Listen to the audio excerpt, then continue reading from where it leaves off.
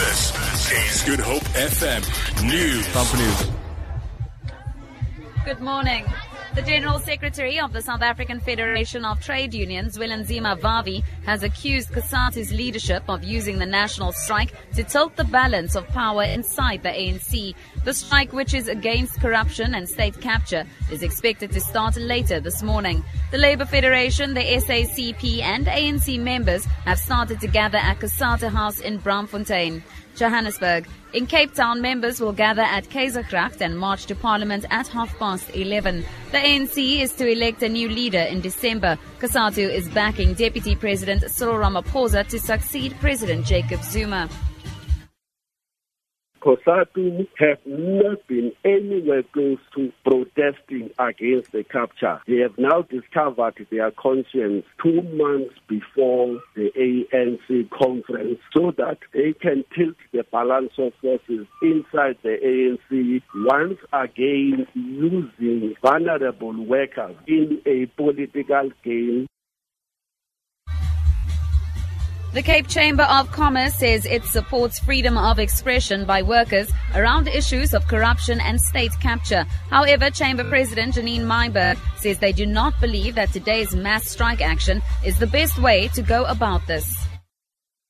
A strike is disruptive and damaging to an already fragile economy and puts further strain on the low rate of employment. It is the working class who suffer in a national strike, as many may lose their day's wages. Those are the people we should protect the most. Make no mistake, both state capture and corruption are akin to treason. The city of Cape Town has invested more than R1 million in its air quality management unit to help advance its work. The unit, which operates through the specialized environmental health department, helps to monitor and measure the ambient air of 13 community monitoring stations across the metro.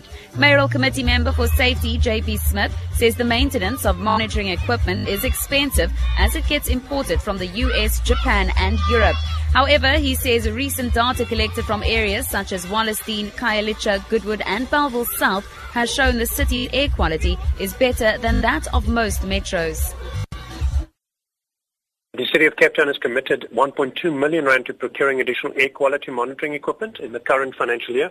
This planned expenditure comes on the back of nearly R1.5 million spent in the last financial year. Our City Scientific Services every day analyzes these samples of ambient air quality through a network of 13 community-based monitoring stations. And in fact, we are slowly winning the battle against air quality pollutants and problems. To end this bulletin, the number of cases of sexually transmitted diseases has reached record levels in the United States. There were over 2 million last year. More than 3/4 of them were new cases. The U.S. Centers for Disease Control and Prevention say that chlamydia, a bacterial infection that affects both men and women, is the most common disease. For Good Hope FM News, I'm Tamara Snow.